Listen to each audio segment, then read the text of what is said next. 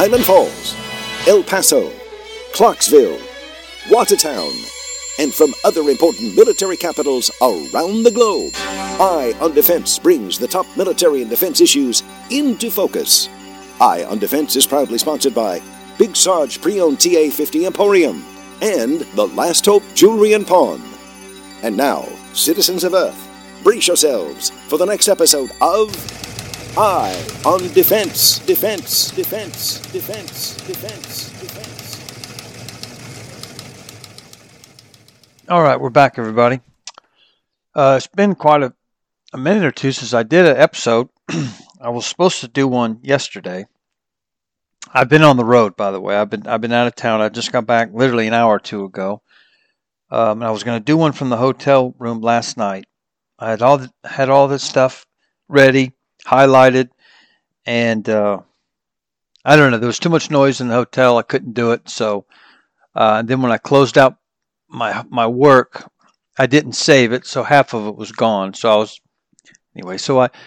I got home about an hour or two ago, and I started kind of redoing everything. So now I'm doing an episode, and it's changed a little bit. I was going to do a quick episode, about 30 minutes last night, but I think I'll still do a quick episode. I got rid of a couple of new stories. I got rid of some old stories. So 1, 2, 3, 4, 5, 6, 7 stories. 1 Ukraine story, 2 Ukraine stories, 2 UK stories, 2 Germany stories, and 2 US stories. One of the US stories is IVAS. IVAS is back in the news. And, we can't resist an IVAS story. And what's the other US story? Oh, Javelins. Can't resist a Javelin story either. So, we'll get started. But first of all is Ukraine. There was 9 May. This is a DoD release, 9 May. Additional security assistance for Ukraine worth $1.2 billion under Ukraine Security Assistance Initiative. Capabilities in this package include additional air defense systems and munitions, equipment to integrate Western air defense launchers, missiles, and radars with Ukraine's air defense systems. That's number 2.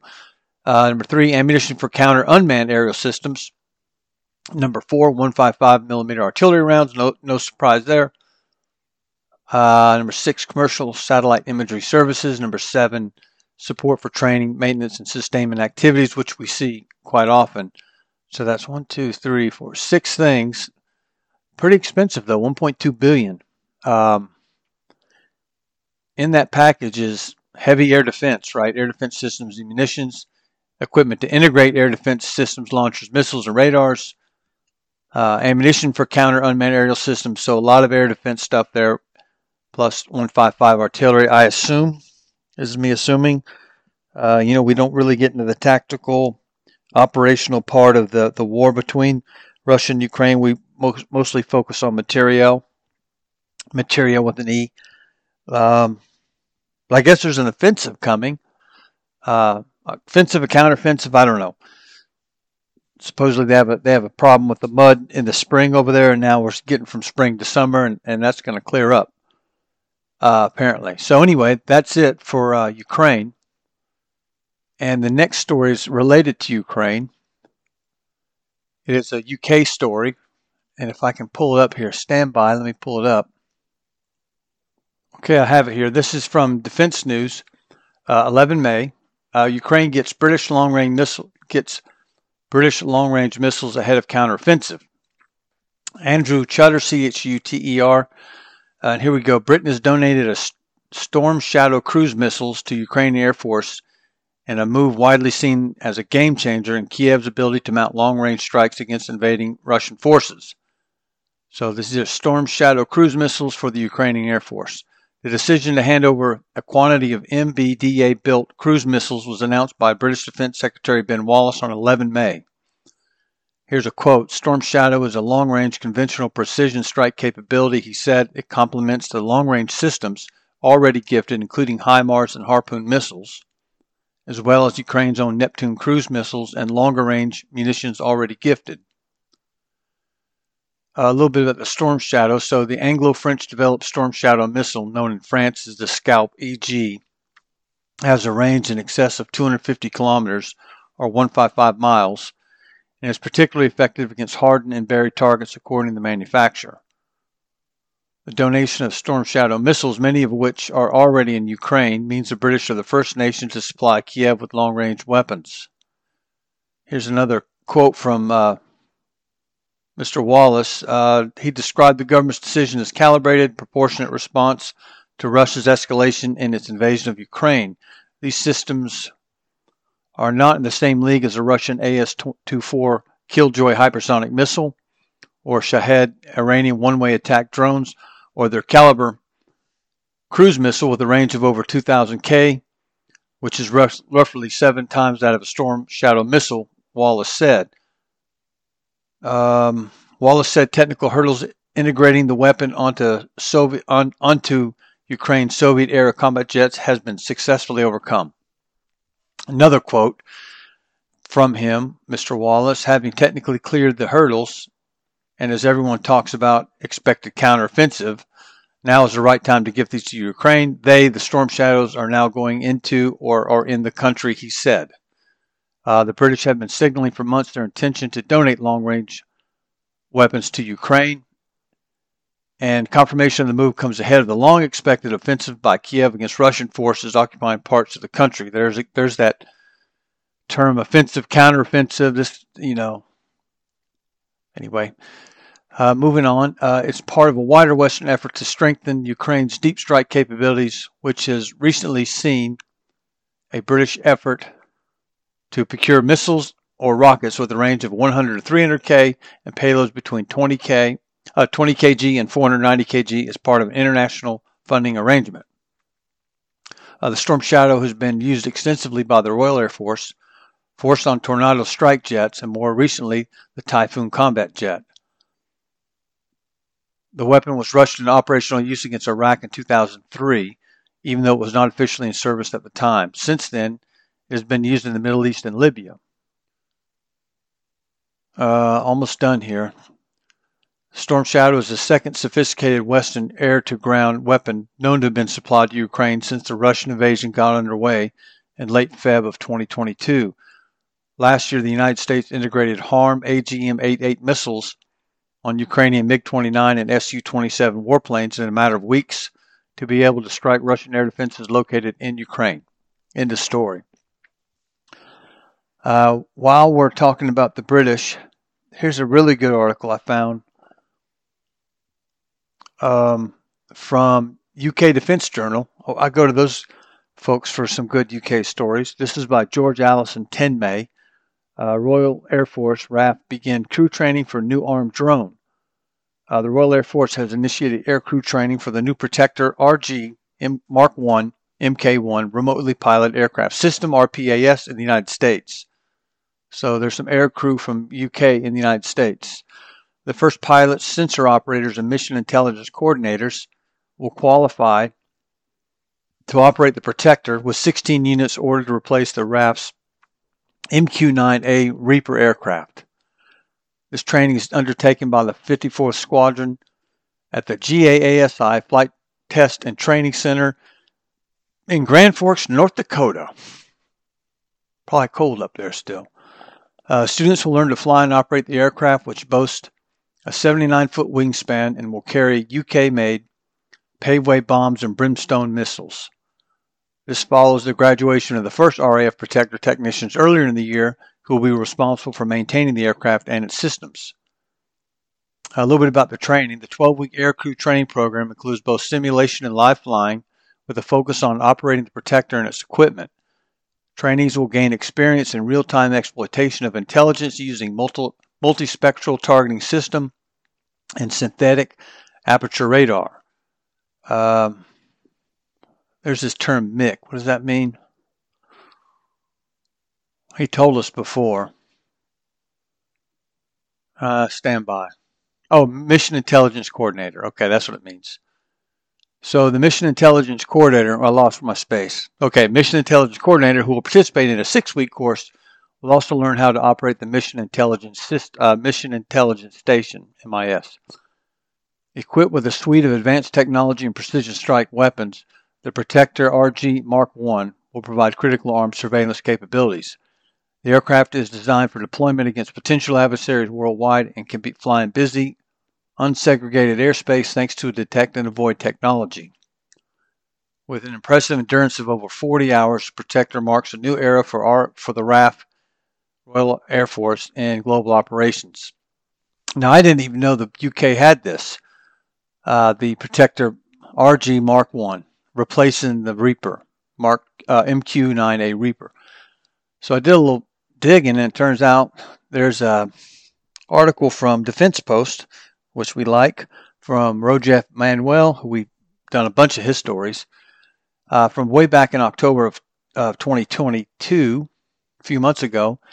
And this article is UK receives first Protector RG Mark I drone from General Atomics. So this is kind of related to the last story we just did. So I'll go over that story. Again, older story, October of 2022. Here we go. General Atomics has turned over the first Protector RG Mark I remotely piloted aircraft system to the UK Ministry of Defence. The drone's official transfer took place at Desert Horizon facility in El Mirage, California, where UK Defence Equipment and Support Combat Air Director Air Vice Marshal Simon Ellard welcomed the aircraft. He has a quote here.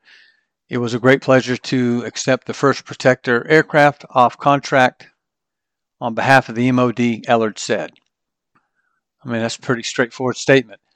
Another quote, "While this aircraft will remain in the USA, it will be used to train RAF personnel with UK equipment and will be placed on the UK military register." So that first aircraft will remain in the USA to train UK folks, and obviously that's the aircraft we just talked about up in North Dakota.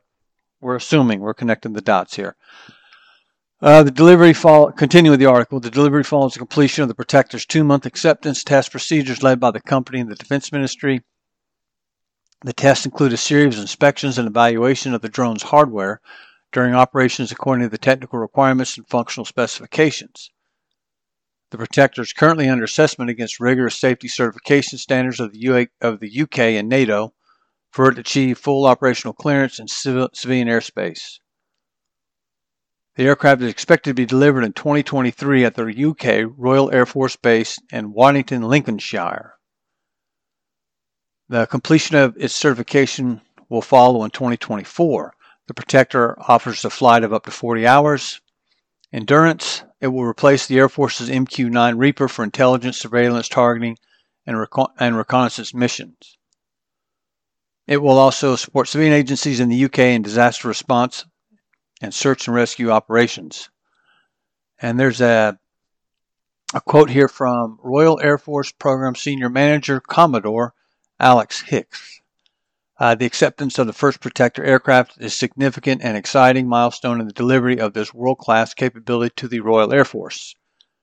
The aircraft will be used to train RAF technicians on how to maintain the capability prior to the arrival of the first aircraft in the UK next year. So, sounds like everything went as planned, because we went into a time machine back to October 12th of 2022, and now here we are, May 11th of 2023, and it sounds like everything that wanted to happen has kind of happened. So good job to the UK for making that stuff happen. All right. Should we go to Australia or Germany? I forgot we had an Australian story. We'll go to Australia later. Let's go to Germany. What do we want to talk about with Germany? We've got 2 stories.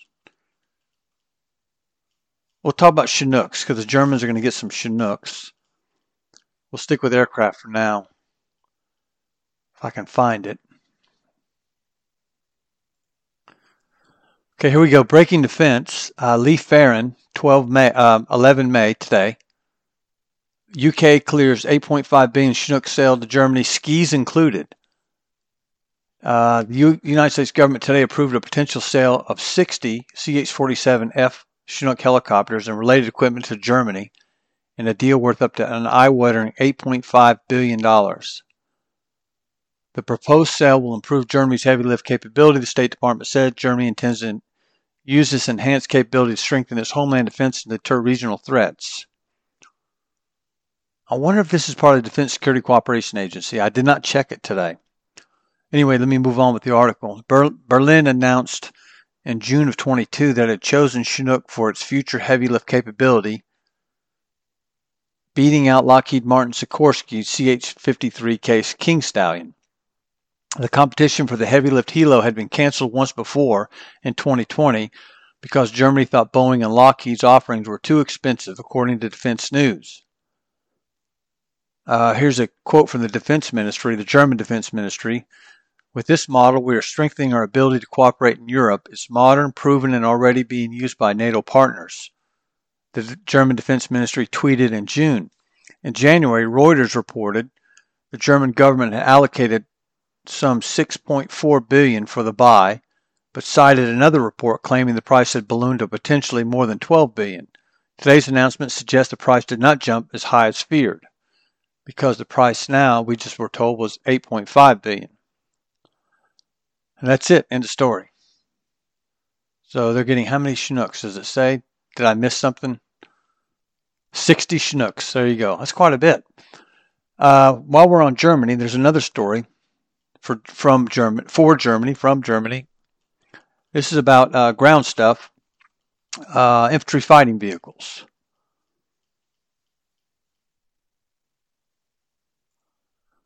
So, okay, Defense News, 10 May, Sebastian Springer, Sprenger, Defense News, German lawmakers grant $1.6 billion for 50 Puma fighting vehicles.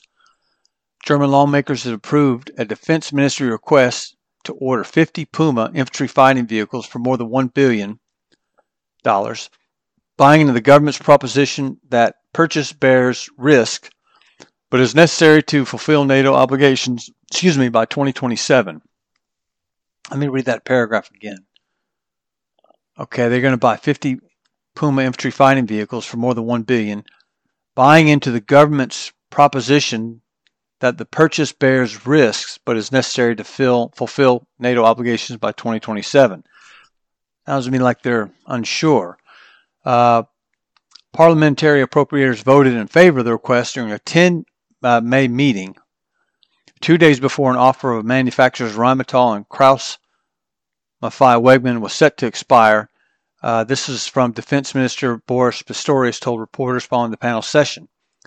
The total financial commitment is $1.6 billion, according to the German media. That amount includes spares and $140 million for the anticipated price increase because the vendor's original offer hails from December of 2021, Business Insider reported. The Bundestag's approval also entails an option for another tranche of 179 vehicles to the tune of 4.8 billion. That's euro, though. So they're getting 50 for $1 billion. And if they want 179 more, that's 4.8 billion. That doesn't sound bad, actually. Moving on. After quickly ordering the new authorized 50 vehicles, defense leaders now hope to move forward the second option later this year, Pistorius said. The Bundeswehr already has about 350 Pumas designed as a centerpiece vehicle for the service's mechanized forces as the 50-year-old Marder fleet ages out. Pistorius described the newer vehicle as a quantum leap over the older weapon system as it provides better protection, lethality, and mobility. Germany is on the hook to contribute 5 battalions worth of forces available by NATO's force pool by 2027, he said in Berlin on Wednesday, which means time of the essence in ordering new ones. 2027, that's 4 years away. He wants to contribute 5 battalions, basically a brigade plus, and they probably want to, have good stuff, right? Obviously. So at the same time, the modern infantry fighting vehicle has a history of wobbly performance that officials thought they had overcome until all 18 vehicles involved in an exercise broke down late last year. Defense officials have since blamed most of the failures on training and handling, siding with the Army's push to stick with the vehicle.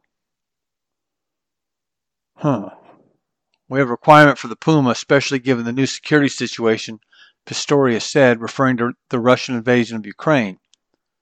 He acknowledged that risks remain in the program, describing the appropriators' funding approval as trust advance granted to defense minister and vendors.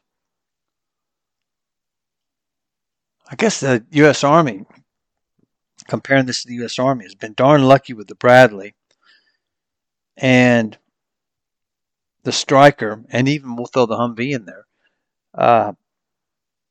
Those vehicles have been around, I mean, how long? Since the 80s. The Stryker since 2000. So the Stryker's like 25 years old, 23 years old. Hanging tough. Updated variants. The crews seem to like them. Bradley the same way. So they've had a good run. Moving on. So that's the second Germany story. Let's do the Australia story before we get to the United States. If I can find the Australia story.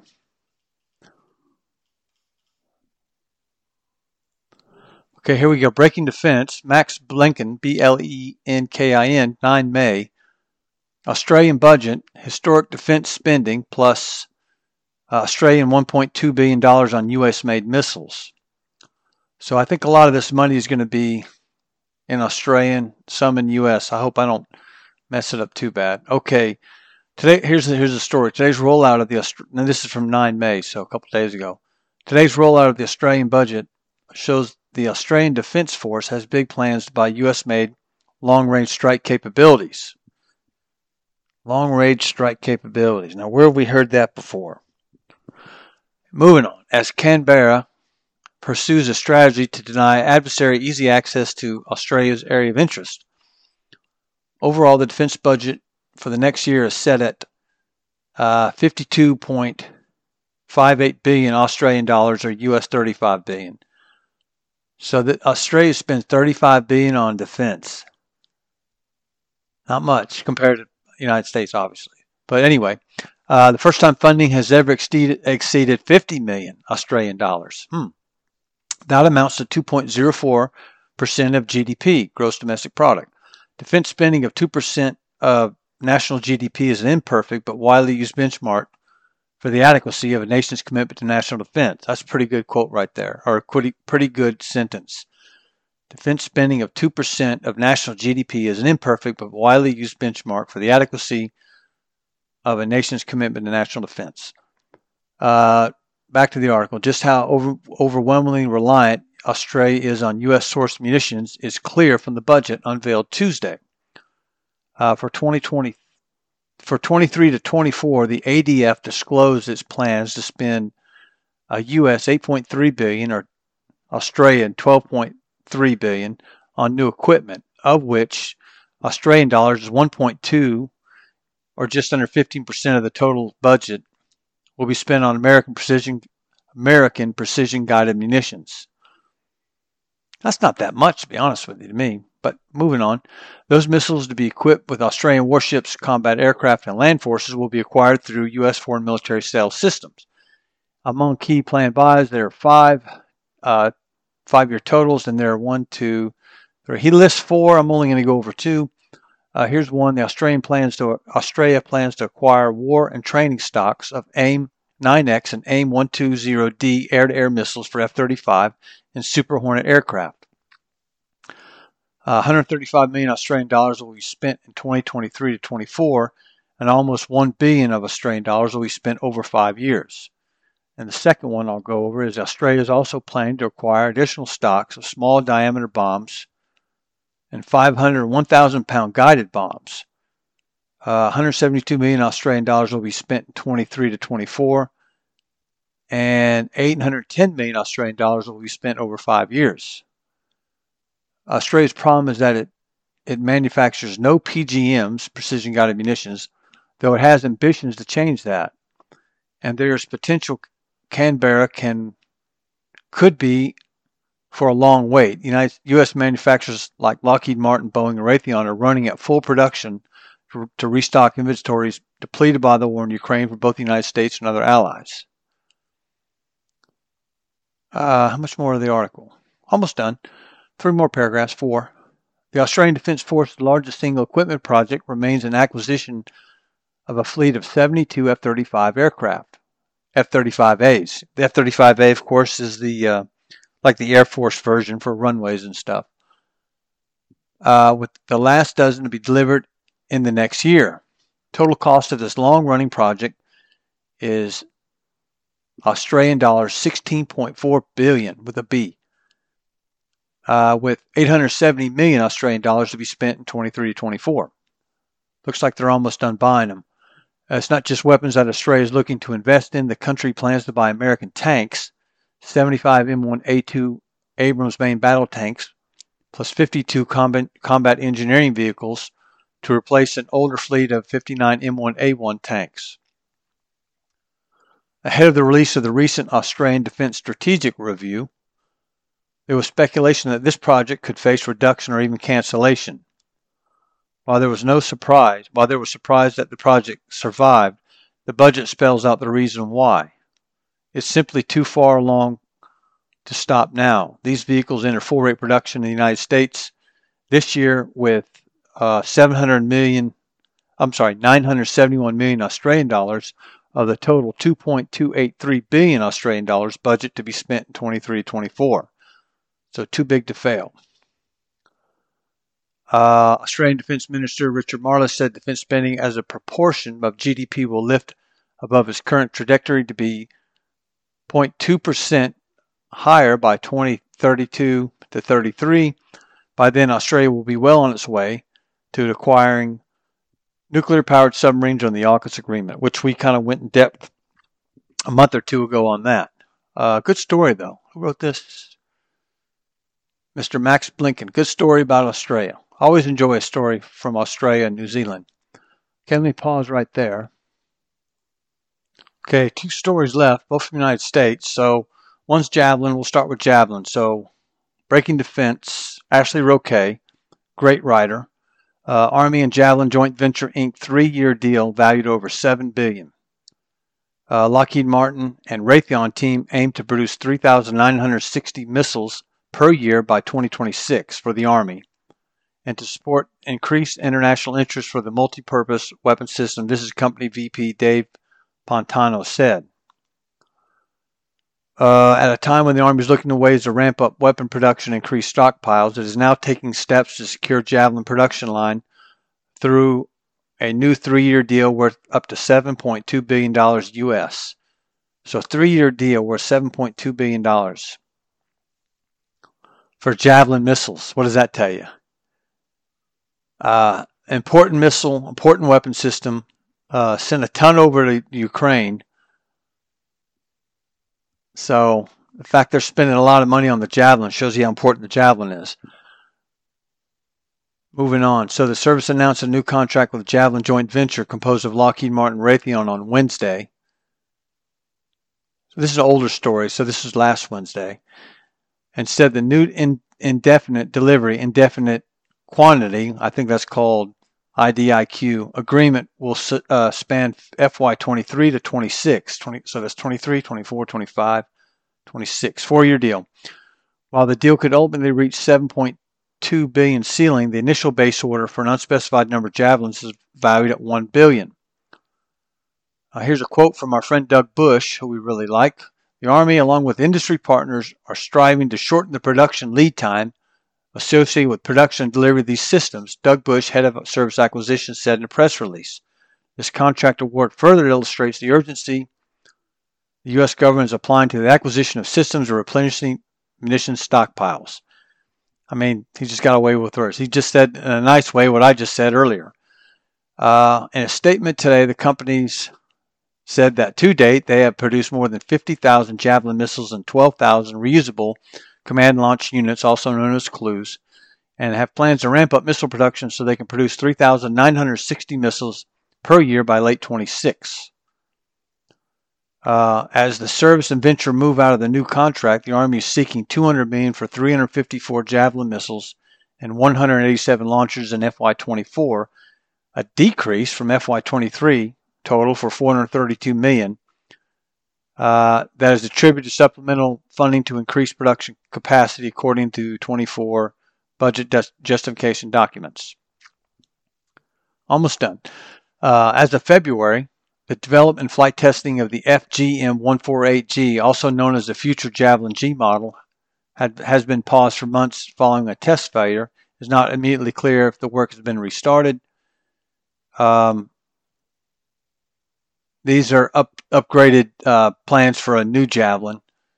Let's see. There's going to be a lightweight CLU, of course, lightweight clam launch unit, and the new model will have the new Javelin will have improvement in safety, system safety, reliability, affordability, producibility, and addressing obsolescence.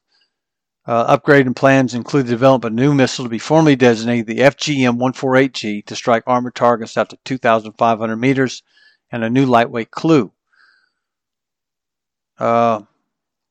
Even though the lightweight CLU development is pressing on, an Army spokesman told Breaking Defense the service is eyeing accelerated production with the goal of making production decision around the January to March 2024 time frame in order to field the new launcher in 25.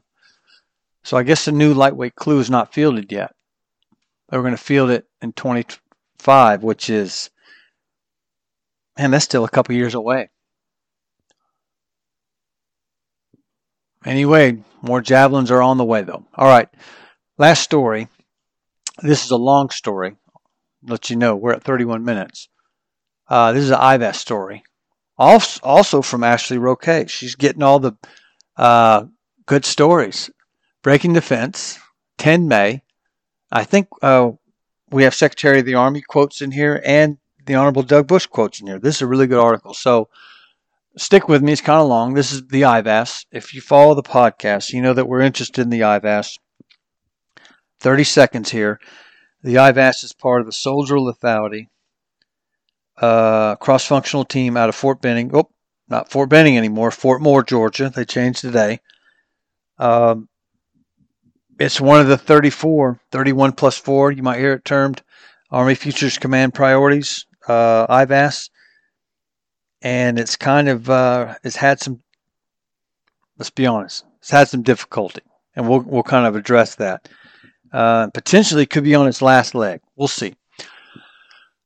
Well, the article starts off with last stand for IVAS, ? New challenges, delays as the Army debates future of the augmented reality goggles. Ashely Roque, 10 May. As Army leaders make the rounds on Capitol Hill, they're carrying a stark message about the Integrated Visual Augmentation System, also known as IVAS.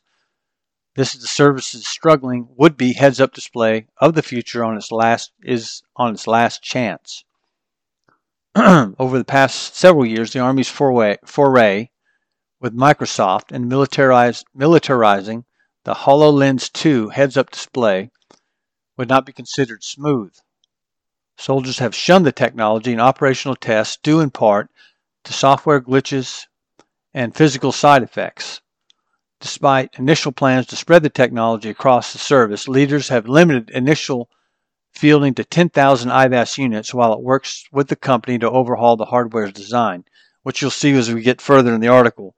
That's not even a guarantee. I'm going to pause right there for 1 second. Okay, here's a quote. First quote from Secretary of the Army, Christine Wormuth. If Congress gives us the money that we've requested for IVAS in this year's budget, we're going to use that to work with Microsoft to get the system to a place where our soldiers will want to use it. Army Secretary Christine Wormuth told senators on 2 May.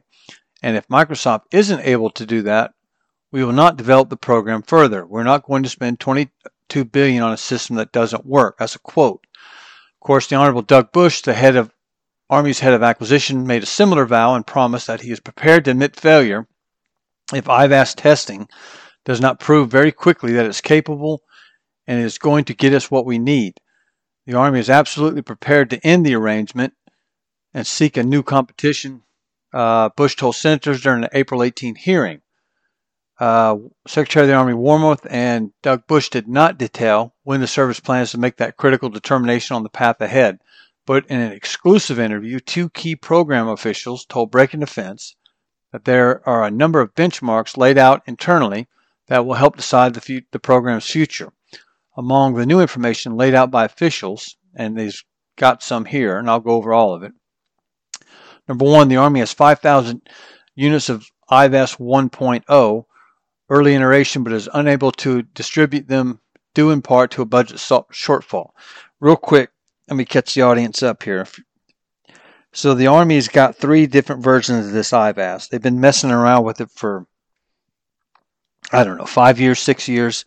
The first variant is called 1.0. It's not a very great variant, but it's a variant. And they've got 5,000 of these supposedly.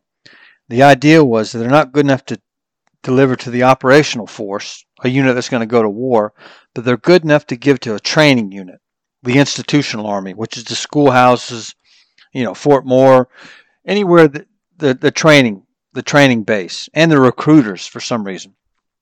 So the idea is to give 5,000 of them. Concurrently, in parallel, they're developing a 1.1, which is an improvement over 1.0. And I think they're going to make 5,000 of these 1.1. The idea is to field those to the operational force, supposedly to striker brigades. Not light fighters, but striker brigades. And then, also in parallel, concurrently, they're developing a 1.2. And supposedly the 1.2 is going to be the good one, the deployable one. They're going to give it to light fighters, 82nd Airborne Division, 10th Mountain Division, all the light units will get this one. That's the idea. So now let me get back to the article. So the Army has 5,000 units of the IVAS 1.0, early iteration, but unable to distribute them, due in part to a budget shortfall. I mean, they got the bread to send them out. Is now determining if there is a pathway for limited fielding to occur before lawmakers decide on 2024 funding. Okay, next, Microsoft has completed a new software release for IVAS 1.0 and 1.1, and a test report should be finalized this month. Microsoft has found a new low-light camera for the 1.1 version, and the service is aiming to have it ready for soldiers by the end of 2024. Remember, the 1.1 will go to like the striker brigades. When they say low-light camera, remember this IVAS has got a bunch of stuff. It's got a thermal. It's got thermal, and it's got I2, basically night vision. So it can be kind of blended. You can have I2 image intensifier, I think it's called, like night vision, traditional night vision, if that's a tradition, and thermal. So I think that's what they mean by low-light camera. Moving on, I think. So if IVAS 1.1 testing is a success, the service anticipates sending $62,000 for each unit, a 33% increase over the price of 1.0. So if the 1.0 that's going to the schoolhouse is whatever. The 1.1 going to the strikers is $62,000, so 33% more. Moving on. The larger IVAS redesign under the 1.2 effort is ongoing, and the service plans to begin testing a prototype later this year, with the goal of having it ready for soldiers toward the ends of 2025. The IVAS 1.2 design, supposedly the best one, will move the computer puck from the soldier's chest to the back of the helmet, but it will weigh more than older designs. Ultimately, the program may be on its last strike, but the capability could be so game-changing for the Army that the service is trying to make it work. And I have to agree with that, because it is, if they can make this sucker work, it's going to be really good. But the technology might not be ready yet. It might just not be there. But they're learning a lot of good stuff from it. Anyway, moving on. IVAS problems became public in 2021 after the Army concluded it had gotten ahead of itself by issuing Microsoft a production contract just weeks before discovering the technology was not ready for soldiers. The service announced it would delay fielding from 2021 until 22 to make hardware and software fixes. However, those changes were not enough, and an operational test with the device in mid-2022 found that software glitches persisted. More concerning, soldiers continued to complain about the physical side effects from wearing the device, nausea and dizziness, and about its night vision capability. Again, the Army tried to revamp the program and laid out a larger restructure initiative where it would buy 5,000 units of the existing device called IVAS 1.0 and field those to the schoolhouse and recruiters by August of 2023, which is like in a few months, approximately 2 years later than initially planned. At the same time, it would make software changes and add in a new low-light camera for IVAS 1.1 in order to acquire 5,000 for non-light infantry units such as striker units in the late 2023 to 24 timeframe, while working on the massive form factor overhaul for 1.2. That's kind of a good summary of what I told you before. 1.0, 1.1, and 1.2. And yet, while IVAS 1.0 was supposed to be fielded by August, 5,000 units are sitting in storage with no clear plan for distribution, according to the project manager for Soldier Warrior, Colonel Troy Denomi, and IVAS product manager, Lieutenant Colonel Danny Dresch. The two walked breaking the fence through the state of play from their vantage point during a 5 May interview. Colonel Troy Denomi said that while the service has accepted all 5,000 IVAS 1.0 units, his shop has not fielded a single one, in part because it has not been told where to send those initial devices. I mean, come on, I can figure that out myself. Anyway, additionally, since lawmakers' concern about the health of the program prompted them to zero out all FY23 procurement dollars, there isn't money to field those devices. I'll read that again. Additionally, since lawmakers' concern about the health of the program prompted them to zero out all FY23 procurement dollars, there isn't money to field those devices. The Army's 24 budget request, currently being vetted by lawmakers, includes nearly $90 million for IVAS procurement and millions more for research and development work next year. If the lawmakers approve that $90 million procurement figure, the service will not buy additional IVAS devices, but instead use it to field IVAS 1.0 and eventually 1.1, and there's 5,000 of the 1.0, and there's 5,000 of the 1.1. So they can use that $90 million to field it. However, if lawmakers reduce that figure, zero it out, or fail to pass the spending bill, IVAS will likely remain in storage, and realistically, given the challenges to the programs and the already in the works upgrades, may never leave. Lieutenant Colonel, I think it's Dresch, right? I don't want to mess his name up. Yep, Lieutenant Colonel Denny Dresch. Here's a quote here from him. Lieutenant Colonel Dresch said, the Army is planning to host an operational test with the 1.1 version in the second quarter of FY24, and if improvements are adequate and funding is in place, the additional 5,000 units could potentially be in soldiers' hands before FY24 ends, on 30 September of 24, of course. While work to move the 1.1 is progressing, the per unit price tag has been edging up. The per cost unit of 1.0 hovered around $46,000, while each of the 1.1 versions will cost taxpayers $62,000. This sharp increase is due to the contract negotiations, the fact the Army plans to buy 2/3 fewer systems than previously planned while in the works of the 1.2 version. He noted it is not clear what the price tag target price will be for the future 1.2 version, in part because development is still ongoing. Should we talk about why things weren't going so well for it? Stand by. Let me see if I want to pull that up. Yeah, we'll cover that. So soldiers using the initial IVAS form factor had a lot to say about the device. The problem is the feedback was not good. And the ops demo, the infantry company, I think this is the 1.0 version. So to be fair, this is the 1.0 version. And the ops demo, the infantry company was more successful accomplishing their operational missions with the current equipment than with the IVAS 1.0. I think we talked about this. In other words, they're using their old PVS 14s and you know, that's what they're using. So soldiers hit fewer targets, engaged targets more slowly with IVAS than with the current equipment on the buddy team live fire range. And the buddy team live fire range, let's be honest, that's not a technical range. That's as basic as it gets. Additionally, while using IVAS 1.0, the majority of soldiers reported at least one physical impairment like disorientation, dizziness, eye strain, headaches, motion sickness, nausea, neck strain, and tunnel vision.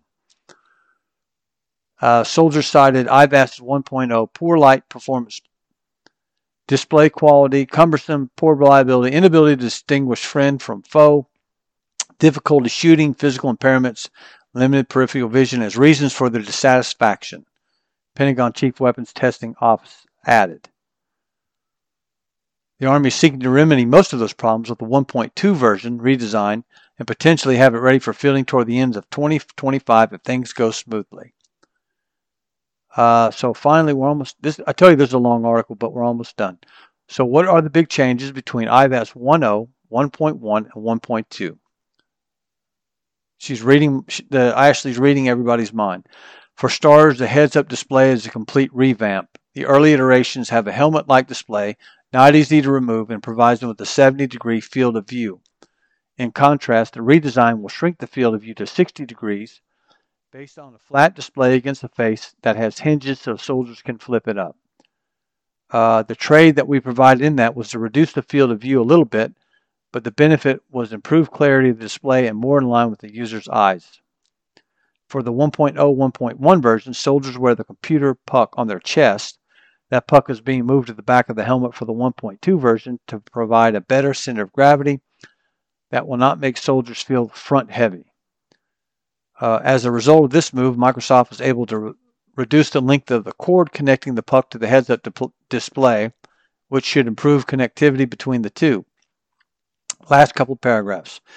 Improvements to the thermal camera are also in the works to provide soldiers with better clarity while demanding less battery power. All of these changes are expected to slightly drive up the weight of IVAS 1.2, but provide soldiers with a capability that better fits their body.